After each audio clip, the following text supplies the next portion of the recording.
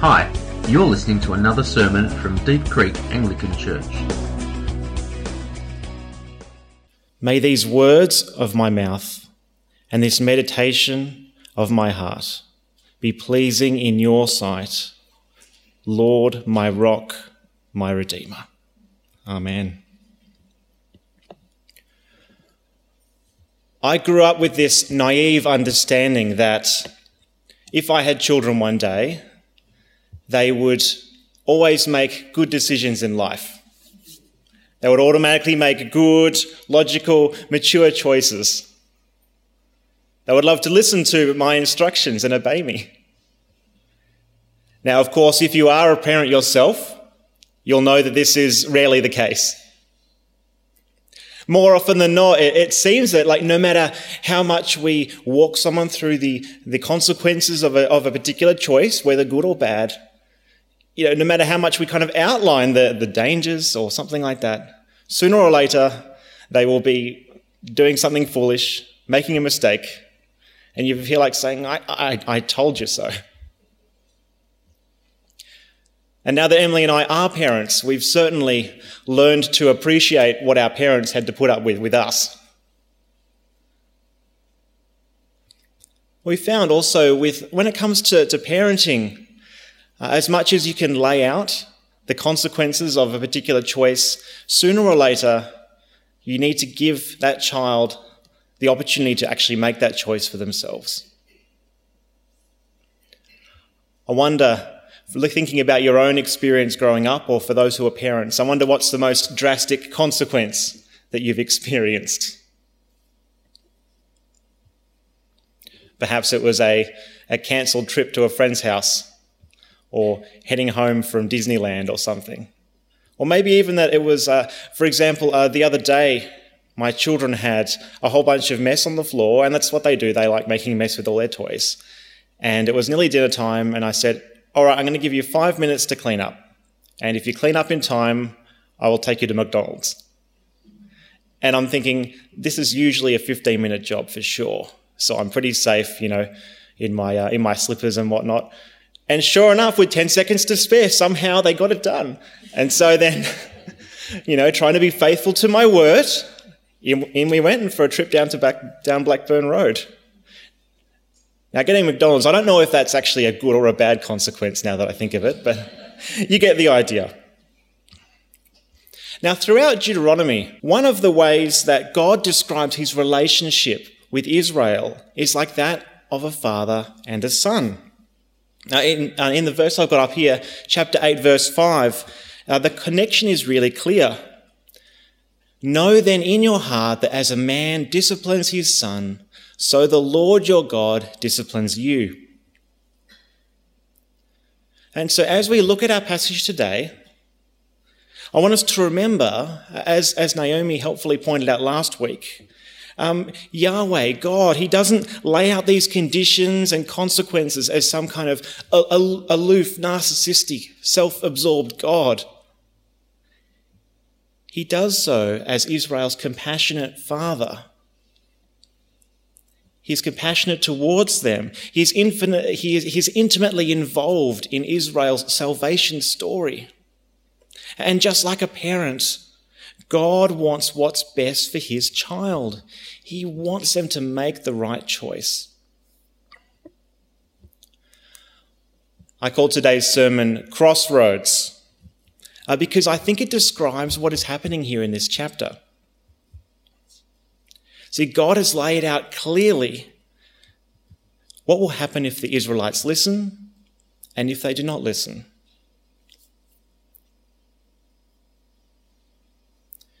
See, God, their Father, has laid out clearly what will happen if they listen to their Father's wisdom or if they forge their own way apart from him.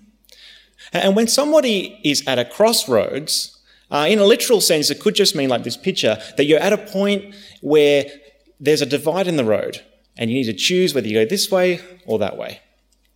But being at a crossroads, often it's a figurative expression. It carries a fairly heavy symbolic meaning too. Which is more about, it's a point at which a crucial decision must be made which has far-reaching consequences. If someone's at a crossroads, it means they're at this vital moment. I need to make a decision, and it's going to be a big one. How should I weigh up the good and the bad repercussions of this decision? Which way am I going to go from here?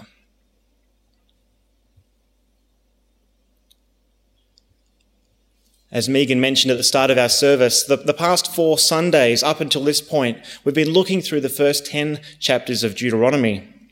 And for this Sunday and next week, we're looking at the conclusion of the book. We're fast-forwarding to the end. And if you are in a growth group, hopefully you will have a chance to explore some more of the detailed laws in the middle. Now, just to give you a bit of a recap about where we've come from. In the chapters before this, Moses, he has reprised God's law for a new generation. As we've heard in the previous weeks, they've been encouraged to remember their past, to love the Lord their God with all their heart, soul, and strength. They've been told they mustn't forget the Lord as they enter into this season of prosperity. And they're called to mirror God's own heart for the refugee and the needy people around them and bring about shalom in the world. And now Moses, he gets to the end of his speech. And as he sums up what this means for Israel, there's a real call to action here. Is Israel going to follow their Heavenly Father's wisdom or ignore it? They've got this big decision to make. The consequences of that decision will reach far into the future. Israel is at a crossroads. And as I was praying and preparing for today, I feel like there are some of us here who are at a crossroads too. Some of you here might be considering whether you should start something new, or perhaps you've just stopped something old, or you're considering whether to do that. Maybe some of you are wondering and discerning whether I should return to something that I haven't touched for years. But I also feel like there's some of you today who are at a crossroads with your relationship with God. Perhaps you're at a point where you feel like you've been deciding whether to trust God's wisdom for this particular part of your life, or whether to forge your own path ahead by yourself. And maybe you've been considering Christianity for yourself, but you now sense Jesus asking you to make a decision for him. However you're going today, I want to encourage you to hold that in your heart. And later I'm going to invite us to respond to God. And I will say up front, if you've been following along with the reading that Eunice did, Deuteronomy 28, it's quite graphic and intense, isn't it? And particularly if you keep on reading to the end of the chapter. It's a long chapter and it gets even worse. More than 60 verses. But we're a church here that grapples with the tough stuff in the Bible rather than just skipping over it. And so it's my role as the preacher today to be faithful with where the passage goes and how the passage should make us feel. I want you to feel what God might be saying to you today. The decision that Israel faced was a big one. There were only 2 paths that they could go. And in verses 1 and 2 and in 15 in this passage, we see God, their Father, laying it out clearly for them. See, on the one hand, if you fully obey the Lord your God and carefully follow all his commands I give you today, all these blessings will come on you and accompany you if you obey the Lord your God. However, if you do not obey the Lord your God and do not carefully follow all his commands and decrees that I'm giving you today, all these curses will come on you and overtake you. Did you notice that these options, these choices are presented as complete opposites of each other? Israel's heavenly Father gives them the offer of blessing and the offer of curse. there's two roads to take. There's only two ways to live. If they obey the Lord their God, they will be blessed. If they disobey, they will be cursed. Talk about a high-stakes decision to make.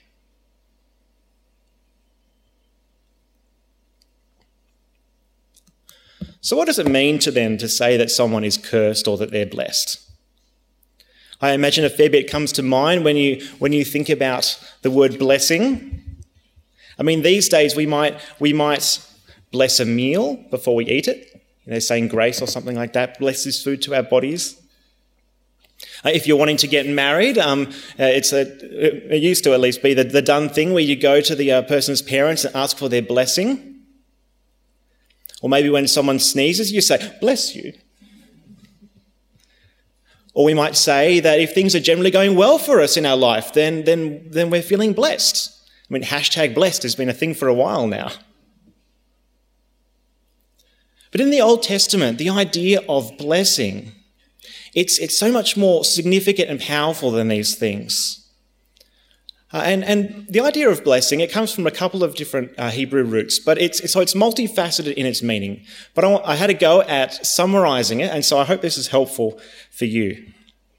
See, you see, blessing, it's tied to the very attributes which God himself lovingly shares with humanity.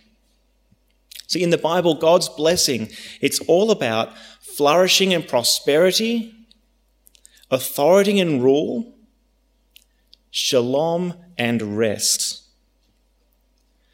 And if you're reading through the Bible, God's blessing happens right on the first page, Genesis 1 and 2. And then in Deuteronomy 28, we see these same aspects of blessing come up again. So this is a very full slide, but I'm going to read out some of these verses. See, thinking about blessing as flourishing and prosperity, when God blesses his people, he shares with them his ability to produce life. God enables us, humans, to produce life. We can grow plants. We can eat those plants. We can create a flourishing world of abundance. If you were here a number of months ago, Shannon shared about this, the feeding of the 5,000, and it's just Jesus, he invites us into a life of abundance. And in our passage today, verse 11, the Lord will grant you abundant prosperity in the fruit of your womb, the young of your livestock, and the crops of your ground. We get this picture of just this overwhelming sense of abundance. But blessing also relates to authority and rule. See, when God blesses his people, he shares with them his authority to rule creation. Humanity in the Genesis account was created in God's image. The animals weren't, it was humans alone that were given that image that God created. And just like princes and princesses, we were given the king's authority to rule God's world under him, stewarding that world and nurturing it. Again, we get these pictures in chapter 28 of Deuteronomy. The Lord your God will set you high above all the nations on the earth. The Lord will make you the head, not the tail. In other words, they will be leading others. They will be an influence. They will be a source of good in the world, and others will notice it. Back in Deuteronomy chapter 4, it mentions like these other nations, when they see how good you've got it, that your God is with you, they will praise you. Or they will praise God, that God is dwelling with people. And finally, blessing brings about shalom and rest. When God blesses his people, he invites them to share in his shalom and his rest, his peace. When God shares his rest and his peace with humanity, he invites them into that state of shalom in his presence.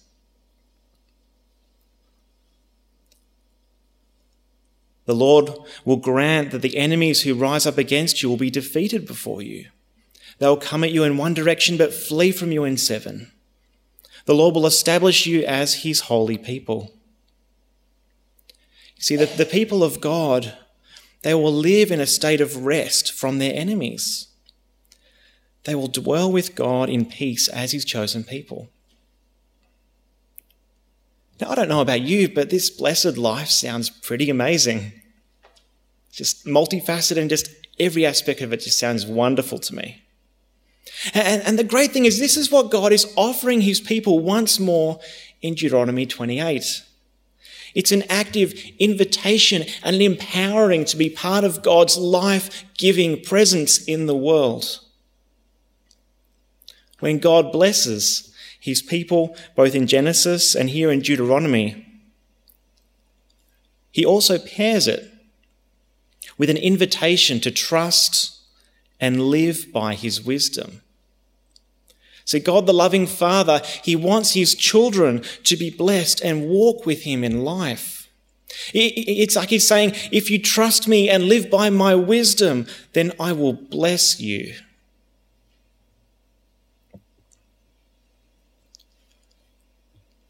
But what if people rejected God's invitation to trust and live by his wisdom? Like what would happen if God's people instead tried to achieve the life of blessing on their own terms, their own way, apart from God? Well, this chapter makes clear that this decision has big consequences too. In the Bible, the consequence for someone rejecting God's wisdom and trying to live life their own way is being cursed. Now, similar to blessing, these days, the idea of cursing or being cursed, I'm sure it conjures up a whole bunch of different ideas in our minds. I mean, cursing might be something that you say if you step on one of your child's Lego pieces. Or maybe even just, depending on where your background, maybe the idea of evil spells or witchcraft that can relate to the idea of cursing. Or perhaps even just if you or maybe something in your house is feeling just perpetually unlucky and always broken, it's like, no, that washing machine's cursed, I tell you what, whatever it might be. So we use this sort of language. But again, in the Old Testament, the idea of curse is so much more significant than that. See, just as blessing is tied to the very attributes of God that he himself lovingly shares with his people, a curse is the reversal and even the active removal of those things. See, in Genesis 3, when Adam and Eve, even though God blessed them and invited them to live by his wisdom, they disobeyed that wisdom and chose to forge their own path to blessing for themselves. And the consequences was that they experienced God's curse. And even in the next chapter, their son Cain, there's this rather sobering episode where Cain and his brother Abel, they both present an offering to God, and God is not happy with Cain's, and he says, look, I want you to do the right thing here. You know, sin is crouching at your door, but you need to overcome that. See, he goes, I want you to live by my wisdom. And yet, tragically, Cain turns around and forges his own path for his sense of justice, and he kills his brother. And God's words to Cain was, you are under a curse. And so now, in Deuteronomy, if Israel were to do the same thing and forge their own way to blessing, then this chapter makes clear that they were to experience God's curse as well. And just after this passage, we get this really interesting little insight. When such a person hears the words of this oath, the whole blessings and curses, the consequences of these actions, when they hear the words of this oath and they invoke a blessing on themselves, thinking, I'll be safe, even though I persist in going my own way, they will bring disaster on the watered land as well as the dry. The Lord will never be willing to forgive them. His wrath and zeal will burn against them. All the curses written in this book will fall on them.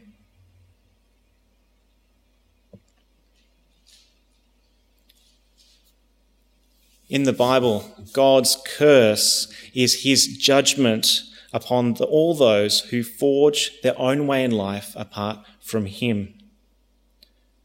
The Bible uses the language of sin to describe this kind of rebellion. God's curse is his reversal, his removal of those good things which he promised to us in his blessing.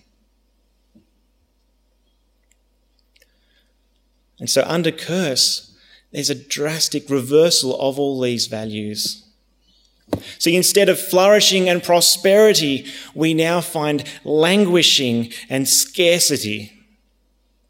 For Adam and Eve, under God's curse, the creation of life, both bearing of children and cultivating food, becomes painful and filled with suffering. For the Israelites in this chapter, the fruit of your womb will be cursed, and the crops of your land, and the calves of your herds, and the lambs of your flocks. Instead of authority and rule in blessing, under God's curse we find servitude and oppression. Later on in chapter 28, it says, your sons and daughters will be given to another nation, and you will wear out your eyes, watching for them day after day, powerless to lift a hand. A people that do not know you will eat what your land and labour produce, and you will have nothing but cruel oppression all your days. They will be the head, but you will be the tail. Instead of shalom and rest, God's curse means exile and restlessness. See, the consequence of the curse for Adam and Eve is that they were expelled from God's presence and his rest. And for the Israelites, towards the end of this chapter, it says that the Lord will scatter you among the nations from one end of the earth to the other. Among those nations you will find no repose, no resting place for the sole of your foot. There is just an extreme restlessness and expulsion from God's presence.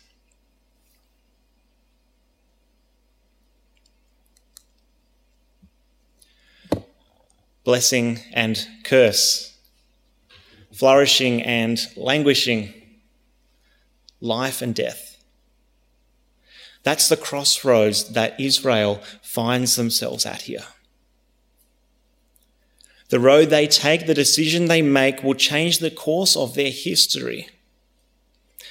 Will they trust and obey the wisdom of God, their Father, that Moses has laid out for them in the book of Deuteronomy? Will they trust that law? Will they trust their Father's wisdom? Or, as chapter 29 suggests, will they invoke a blessing on themselves and persist in going their own way?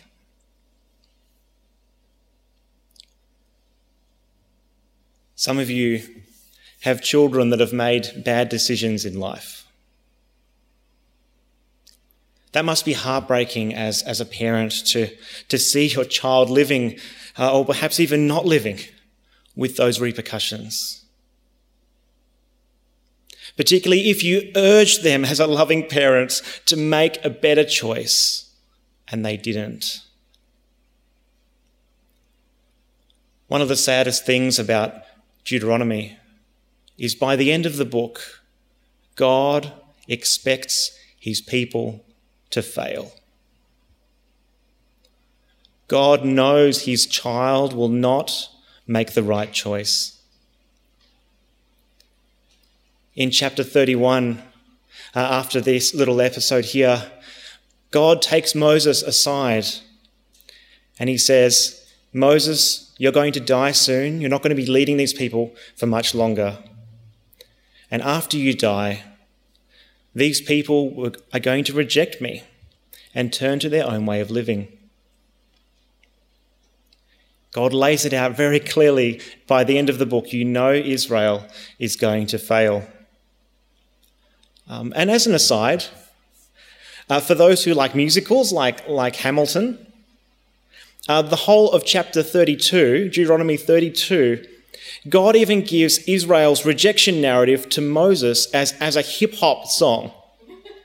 So if you're looking for some time, something to do in your Sunday afternoon, have a read through that. Because of time, I actually had prepared a little rap section for you, but I have to skip over it because we need to keep moving on. But if you want to hear it, come and talk to me later, maybe.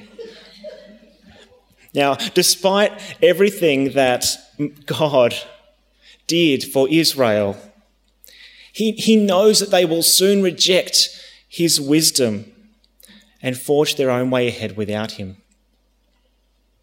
And if we continue to follow Israel's story in the rest of the Old Testament, the sad thing is that almost all of the curses that are outlined in chapter 28, and there's like 55 verses of them, almost all of them come to pass in their history.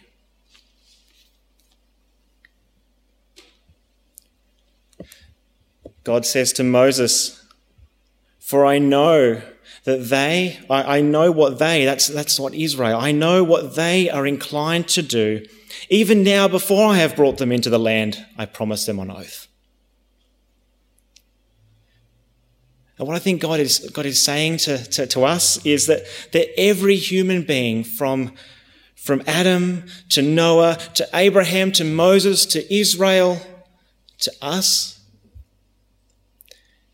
every single one of us has a heart that is inclined to reject God's wisdom for our lives. We each have an inclination to want to live life our own way apart from God. As a teenager, I remember walking past a shop and seeing this sign. "Teenagers, tired of being harassed by your parents? Act now, move out, get a job, pay your bills while you still know everything." Of course, I kind of missed the irony seeing that as a teenager, thinking that I did know everything. But the thing is, the human condition is such that we naturally act this way towards God. We're like teenagers who assume that we know what's best for our lives, and we assume that our parents have no idea what like living and making decisions is like. You have no idea, Mum or Dad.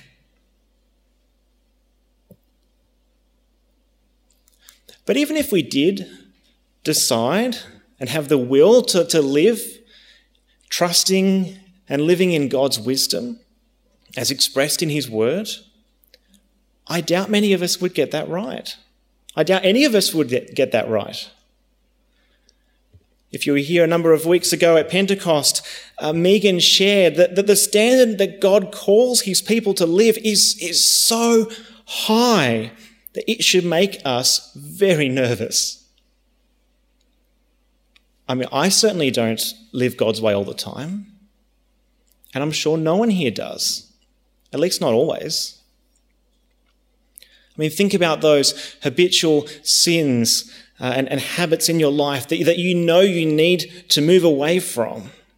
But it just seems like you just can't break free from them. They're just like, come on, you're, and it's just this battle. I'm reminded of something that I read from C.S. Lewis once, where he said that no man knows how bad he is until he has tried very hard to be good. I wonder if that resonates with your experience. It just seems that there's something fundamental in us that we just, even if we want the good thing, it's just out of our grasp. And even if you and I manage to live up to God's impossibly high standards for our lives that we see in his law, what then happens if we then inevitably break one of those laws or we forget to uphold one of them? As Jesus' brother James says in the New Testament, whoever keeps the whole law and yet stumbles at just one point is guilty of breaking it all. My children recently discovered that It's all well and good to have a nice balloon, but if you make one tiny small hole in it, you don't have a balloon anymore. And according to Deuteronomy, since we don't trust and live by God's wisdom in our heart, all people, including you and I, are completely unworthy to receive God's abundant blessing, even though he offers that. Instead, we are fully deserving to be under God's curse.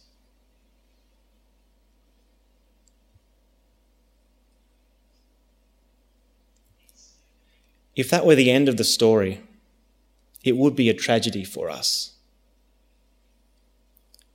But in his incredible mercy, God does something amazing.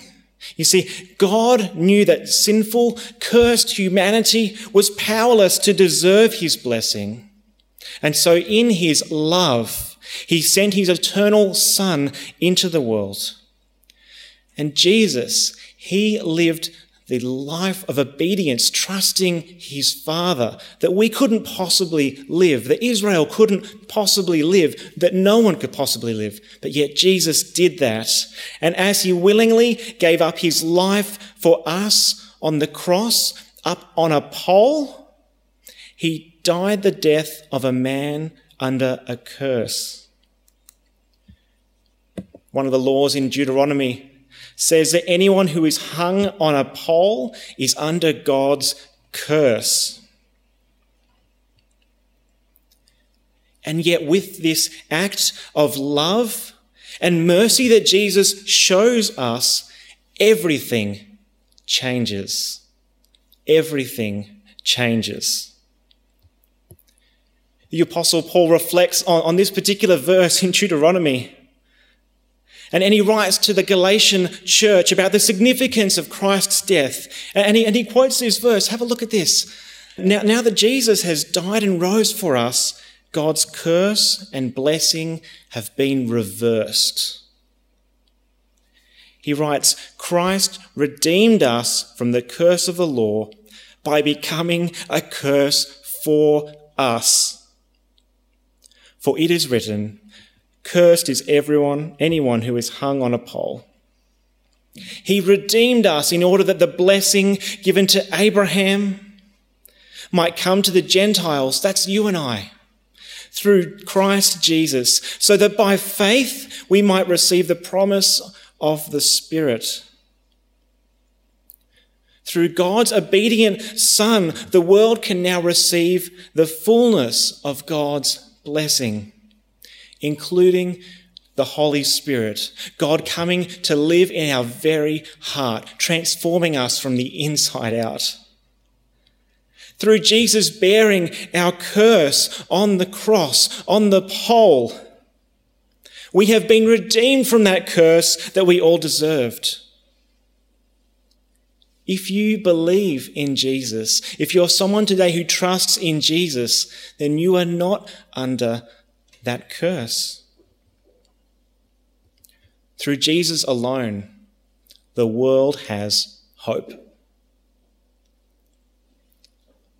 And now all of humanity is at a crossroads.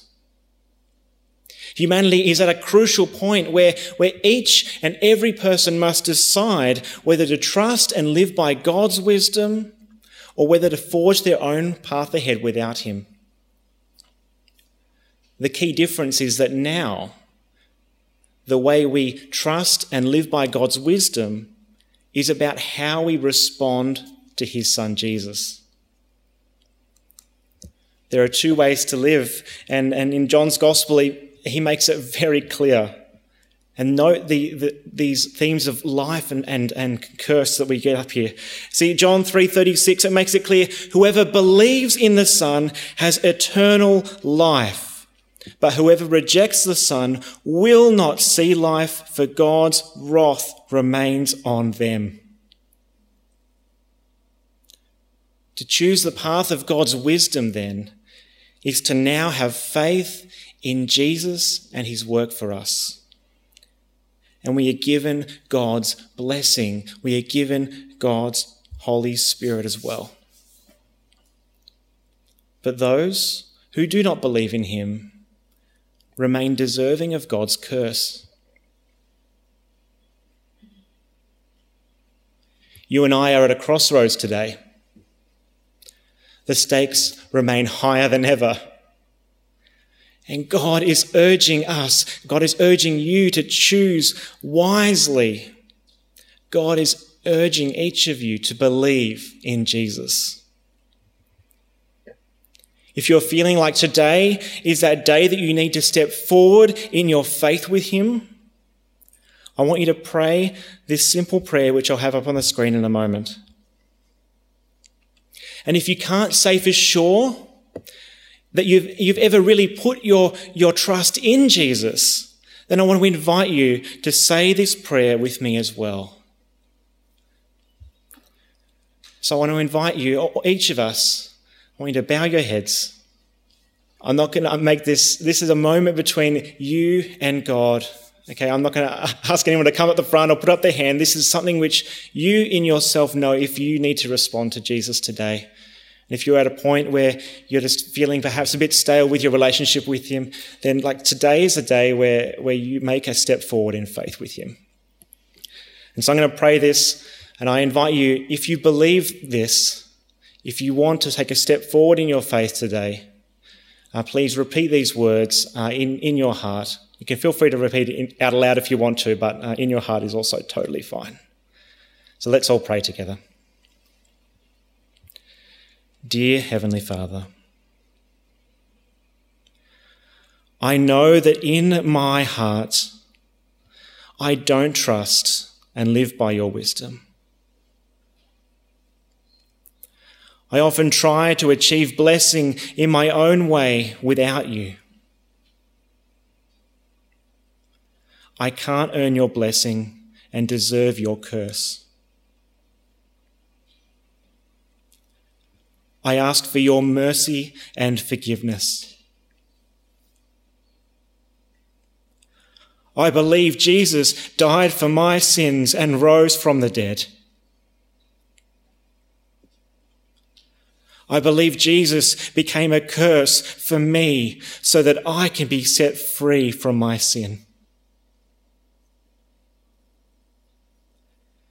And so now I turn from my sin and invite Jesus to rule my life. Thank you that you offer me your gift of forgiveness and your Spirit. I now receive that gift. Please come into my life by your Holy Spirit to be with me forever. I ask this through Christ, my King. Amen. If you pray that prayer with me today, at the end of the service today, I would love for you to come down the front. We've got Alfie, we've got Daisy, who would love to talk with you and pray about anything that might be on your mind. I thank you for those who've made a decision to take a step forward in their trust in Jesus. Heaven is celebrating right now.